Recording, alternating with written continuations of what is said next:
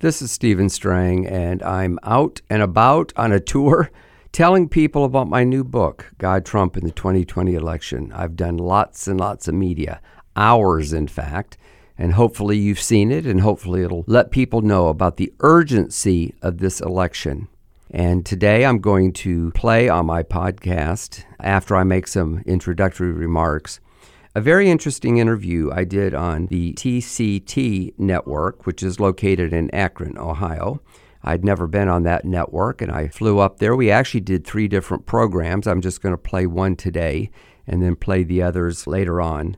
But I got to know Tom Nolan, who was the host. He is also the grandson of the founder of TCT, who is Garth Kuntz, who I've known for many years. Tom is a fine young man who is really a very good interviewer, and I got permission to play you one of the interviews we did in which he asked some questions and I share about the book and why I think it's so important that Donald Trump get reelected in 2020. All right. Well, happy birthday, Mimi. But we have a great program. I'm sure as you're celebrating your birthday, you'll appreciate what we're going to talk about. Brand new book, a follow-up in a series with the founder of Charisma Magazine, Stephen Strang. Thank you so much for being with us. Well, thank you. It's an honor. Yeah. And let me start by saying happy birthday to Tina. I just have so much respect for you and the way that you and Garth have been an example with a strong marriage. That when there's ministry couples, that doesn't happen all the time. And so God bless you, and may you have many more years of service. Well, thank you for that. Now, I'm holding in front of me a couple books that I'm sure many of our viewers are familiar with. The God and Donald Trump, that we all read and enjoyed as our president was being elected, and then the follow-up, Trump Aftershock. But as we know, we've gone through kind of this first election cycle, and we're getting ready for the second for 2020. And so you have a brand new book out that addresses everything going on. It's called God, Trump, and the 2020 Election. Tell us what led you to write this edition of the book. Well, there is a story. Yeah. People would know me from Charisma Magazine, which I started when I was 24 years old, around the same time as your network started. And slowly, by God's grace, over the years, it's grown. And in the 80s, we started publishing books. So I'm a book publisher. I've published over 2,000 books. And Jonathan Cahn's books are our biggest, of course, but we've had over 13 on the New York Times. Wow. And usually we'd get an idea and we'd hire a writer. And we did that in the mid-2000s with the book called The Faith of George W. Bush, which was our first New York Times bestseller. It sold over 500,000 copies. When this election came around, of course, a lot was at stake. And I was originally a Ted Cruz guy. And I was kind of, I didn't like Donald Trump for the reasons other people don't like him. I thought he was kind of brash. But I began to see what he was really like. And also I began to understand that there were prophets, some of whom you would know. Frank Amedia from your area was actually the first one who said to me personally, he knew that God had raised up Donald Trump, which seemed a little bit crazy to me at the time. But there were other. Kim Clement prophesied it. Yeah. Chuck Pierce. We documented this on our charismanews.com website, over a period of time.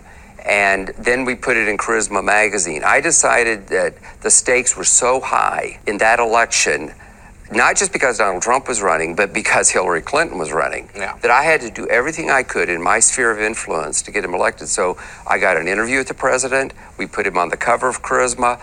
We published these prophecies, even though a lot of people in the church don't even really believe in prophecy, or they just kind of roll their eyes and think, somebody's just talking. But that prophecies came true. He was elected in spite of what everybody thought.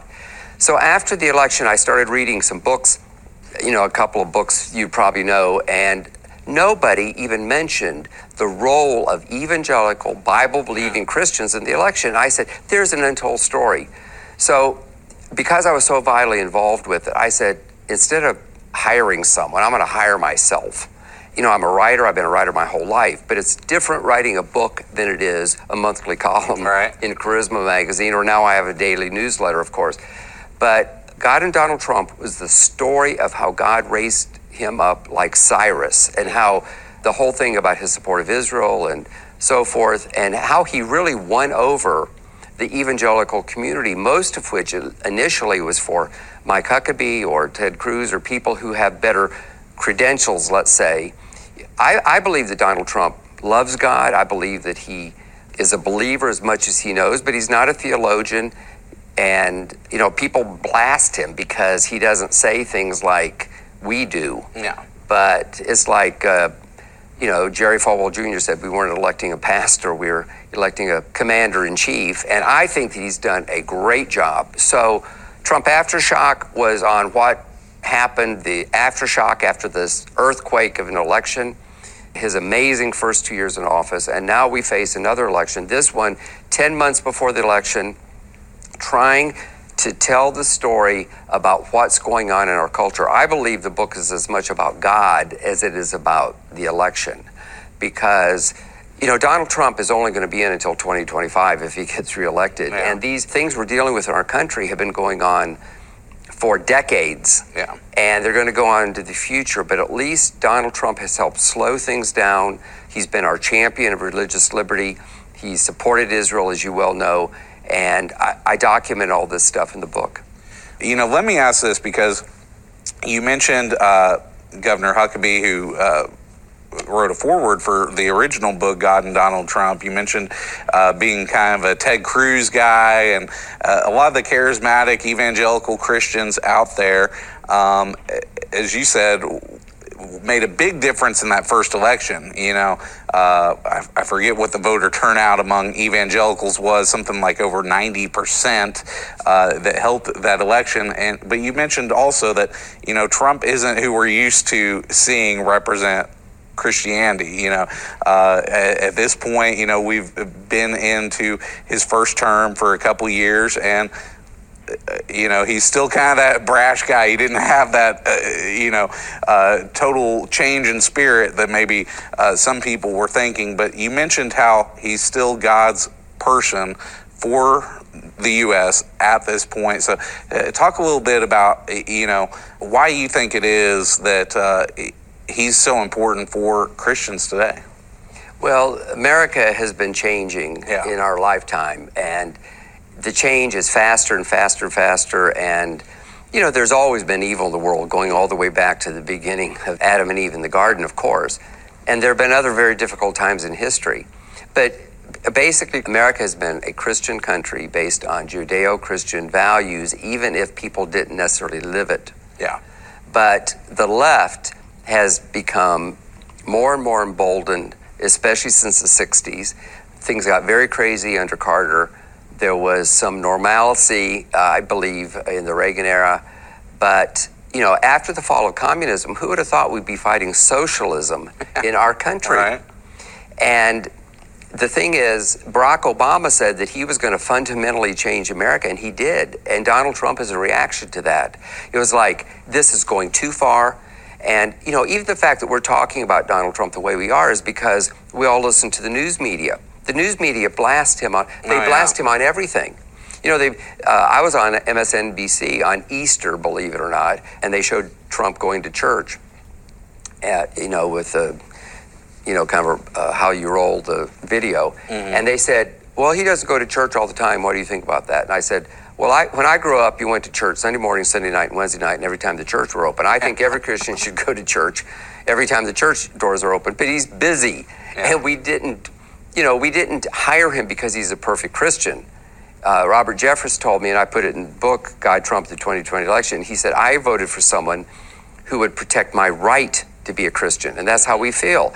But do you know what? If he went to church all the time, they'd say that he was neglecting being president and was spending too much time in church and being too influenced by the religious people and all that kind of stuff. I mean, anything he does, and I document this book, I've never seen anything like it. He holds up, in fact, he seems to thrive on it. And, now the impeachment craziness, and I was at the rally last Friday in Miami where they launched the Evangelicals for Trump coalition. Mm-hmm. He didn't even mention the impeachment. He didn't mention it. He did mention the anti-Semitism, the attacks. He did mention the church shooting. He barely mentioned the taking out that terrorist general in Iraq. Mm-hmm. It was interesting for me what he tended to focus on and not focus on. And I just did, this is on my mind because I just did my newsletter about it this morning. But, he talked about the things that are important to Christians: religious liberty, Israel. He's made promises, he keeps promises. And that crowd was very enthusiastic for him. And it was held at a Hispanic church, El Rey de Jesus, which means King Jesus Ministries. And a lot of Hispanics there, and they were enthusiastic for him. But you know what? This isn't so much just another politician, another race. We have a presidential race every 4 years. We elect senators every 6 years. You know the drill.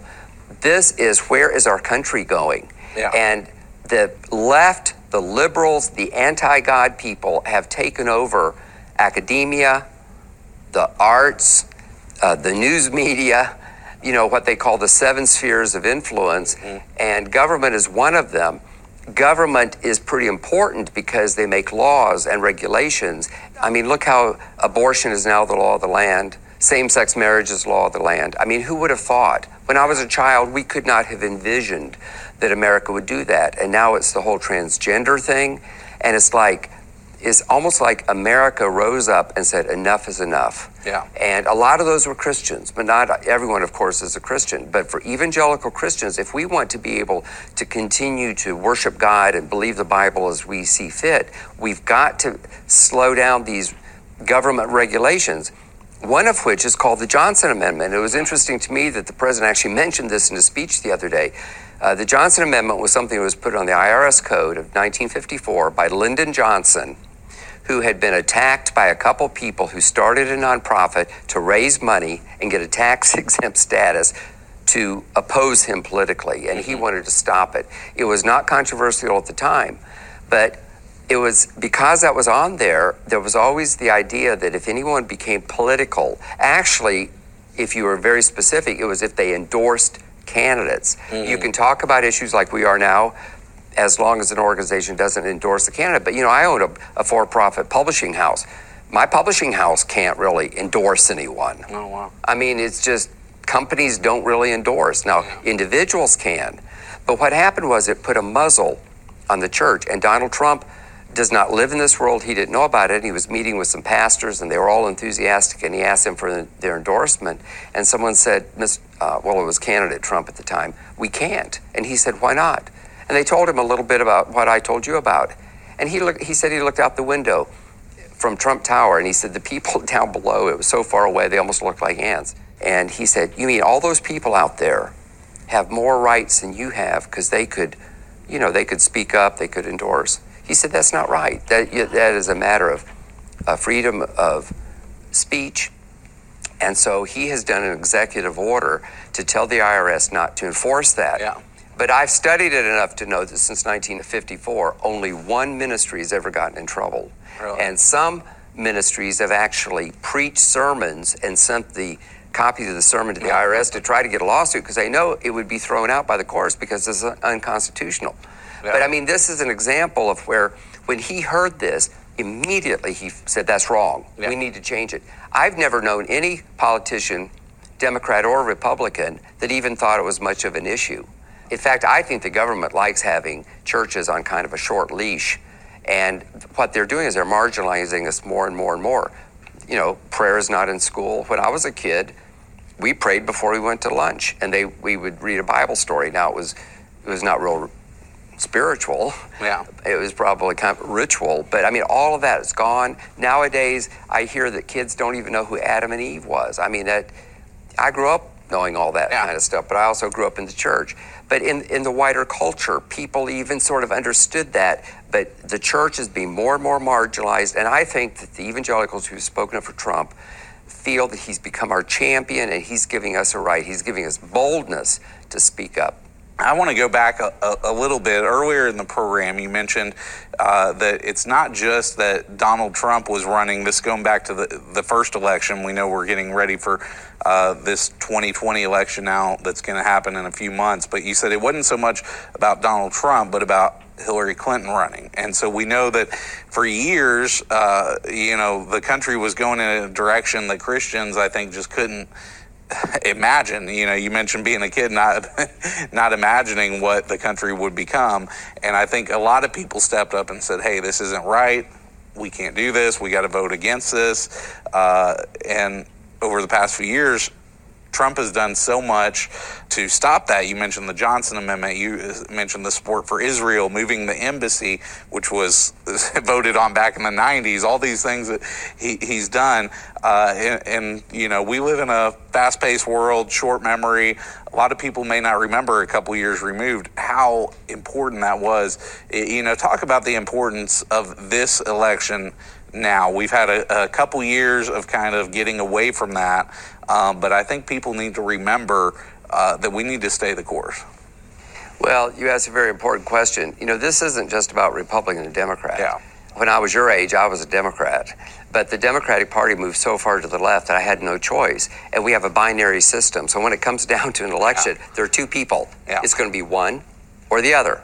And I would have been against Bernie Sanders. There's a whole bunch of people. Yeah. You know, there are a lot of question marks about Donald Trump. He'd not been in an elective office. He had been a liberal, and then he was a conservative. You know, people didn't know how he'd do foreign policy, a lot of things. Now, he has kept his promises, and I think he surprised everyone. The problem is we knew what Hillary Clinton would do. She called us deplorables, you know, and we could go on and on about Hillary Clinton. This isn't really about her. Now we have a whole new group of people. It seems to change every day. Bloomberg jumped in at the last minute. Castro recently dropped out. In the book, I didn't really address that because, of course, the book is out now and they haven't even had the first Democratic caucus in Iowa.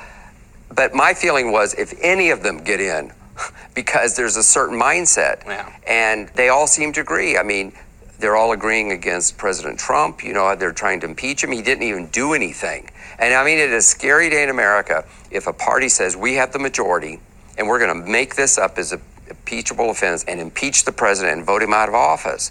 The founders did not mean that at all. No. I think that he'll survive this, but it just shows you how they're in lockstep. The subtitle of the book is, you know, what's at stake for Christians if he loses? First of all the things that Trump has done, like the executive order on the Johnson Amendment and so forth, out the window. The judges that he appoints are on for life, so that's a gift that keeps on giving. But you know that pro-abortion, very, very liberal judges are going to be put in.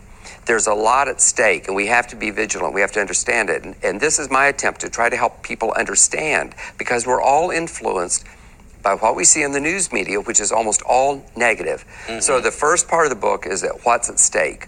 It's actually a section. The second section is understanding Donald Trump. He keeps his promises. What's he like as a person? I interview people who knew him. I have a chapter called Trump in His Own Words. But then the last part is called Understanding the Spiritual Dimension, because really the whole thing is spiritual. Almost no one talks about that. Yeah. Even other Christian magazines don't talk about it. They don't talk about it on Christian television that much. But I believe that there is a spiritual dimension. You know, the Bible says we wrestled not against flesh and blood, but against principalities and powers. Oh. And all the stuff that's happening in our country are not just good and bad people, but there's principalities and powers that want to defeat all of us, want to defeat all of humankind. But America has been raised up by God to be a beacon of light. The gospel has gone around the world because of American missionaries. We keep the world safe for democracy, so to speak. All kinds of bad actors would raise up. And I believe that the enemy is attacking America and attacking through this whole political unrest. I wrote a newsletter and did a podcast about the impeachment, the spiritual warfare behind the impeachment. Biggest podcast I've ever done, because I think it hit a chord with people. Yeah. Because the only way you can explain how bad things are is to explain it in spiritual terms. And even in our culture, if somebody does a really bad mass murder or these anti-Semitic attacks, even secular people will say, that's demonic, or that's evil personified. And I think in a somewhat similar way, the hatred, these people hate Donald Trump, but they also hate everything you and I stand for. Yeah. You know, it's just that they got away with it. They don't pay us any attention. They consider us deplorables. Donald Trump, I believe that God actually raised him up. And I think that Christian people need to understand this. We need to not be swayed by the media. I talked to a Democrat in the last 24 hours. He was spouting talking points. I thought, don't you ever think for yourself? Yeah. You're saying, well, Donald Trump is against lunch vouchers for poor children. Well, I don't know for sure that that's true. But even if it is, that's a policy issue that can be voted on differently. Right. But yet he's heard that. And in considering Donald Trump, lunch values for children was more important to him than moving the embassy to Jerusalem or having judges that will protect life. I mean, it showed to me how we're influenced by people we're around, and I think that we need to think clearly. You know, I was a Ted Cruz guy. I saw the light. I hope other people, I hope that I make an argument so that people can understand this isn't just about voting Republican. This is very important, and we need to support Donald Trump. We need to turn out to the polls. I have a whole chapter in there on the fact that his election, there's no certainty. I call it Why Trump Might Lose. And basically it comes down to apathy and complacency on the part of conservatives who stay home, that think, they don't need my vote. But also the other side harvests ballots. There's a lot of corruption. And we have to understand that if we get into a war in the Middle East, that could tip it. And, things are pretty scary over in Iraq. I personally back the president's decision to take out this bad guy because I think these people respond better to strength than they do to appeasement. Yeah. But we could discuss that a long time. It's just that there's a lot of things, and this is my effort as a journalist, as a Christian leader, to put them together in an interesting way to help people understand so they can decide for themselves. Well, Stephen, that is awesome. Thank you so much for being on the program and sharing so much with us. We're going to have you back on tomorrow and hopefully get into more of this. You briefly mentioned it, but I really want to talk about this spiritual warfare aspect of it, because I think so many times, and this just isn't with elections or anything, but so many things in our life we kind of just write off as, that happened, and we don't really look at the deep spiritual significance that's happening behind the scenes that maybe isn't clearly apparent on the surface. I really enjoyed getting to know Tom Nolan and the people at the TCT ministry. I felt good about the interviews, and I hope you enjoyed what I had to say, and I hope that it makes you want to get the book and to share it with others. I really hope that you share it with others, because we want to get out the word, and there's even talking points on you can say to your Democratic friends or maybe some of your Christian friends who have some question marks about Donald Trump, and my analysis would help them to understand really what's at stake. With that, I'll wrap up this edition of my podcast, and thank you for listening, and tune in again on the Charisma Podcast Network. God bless you.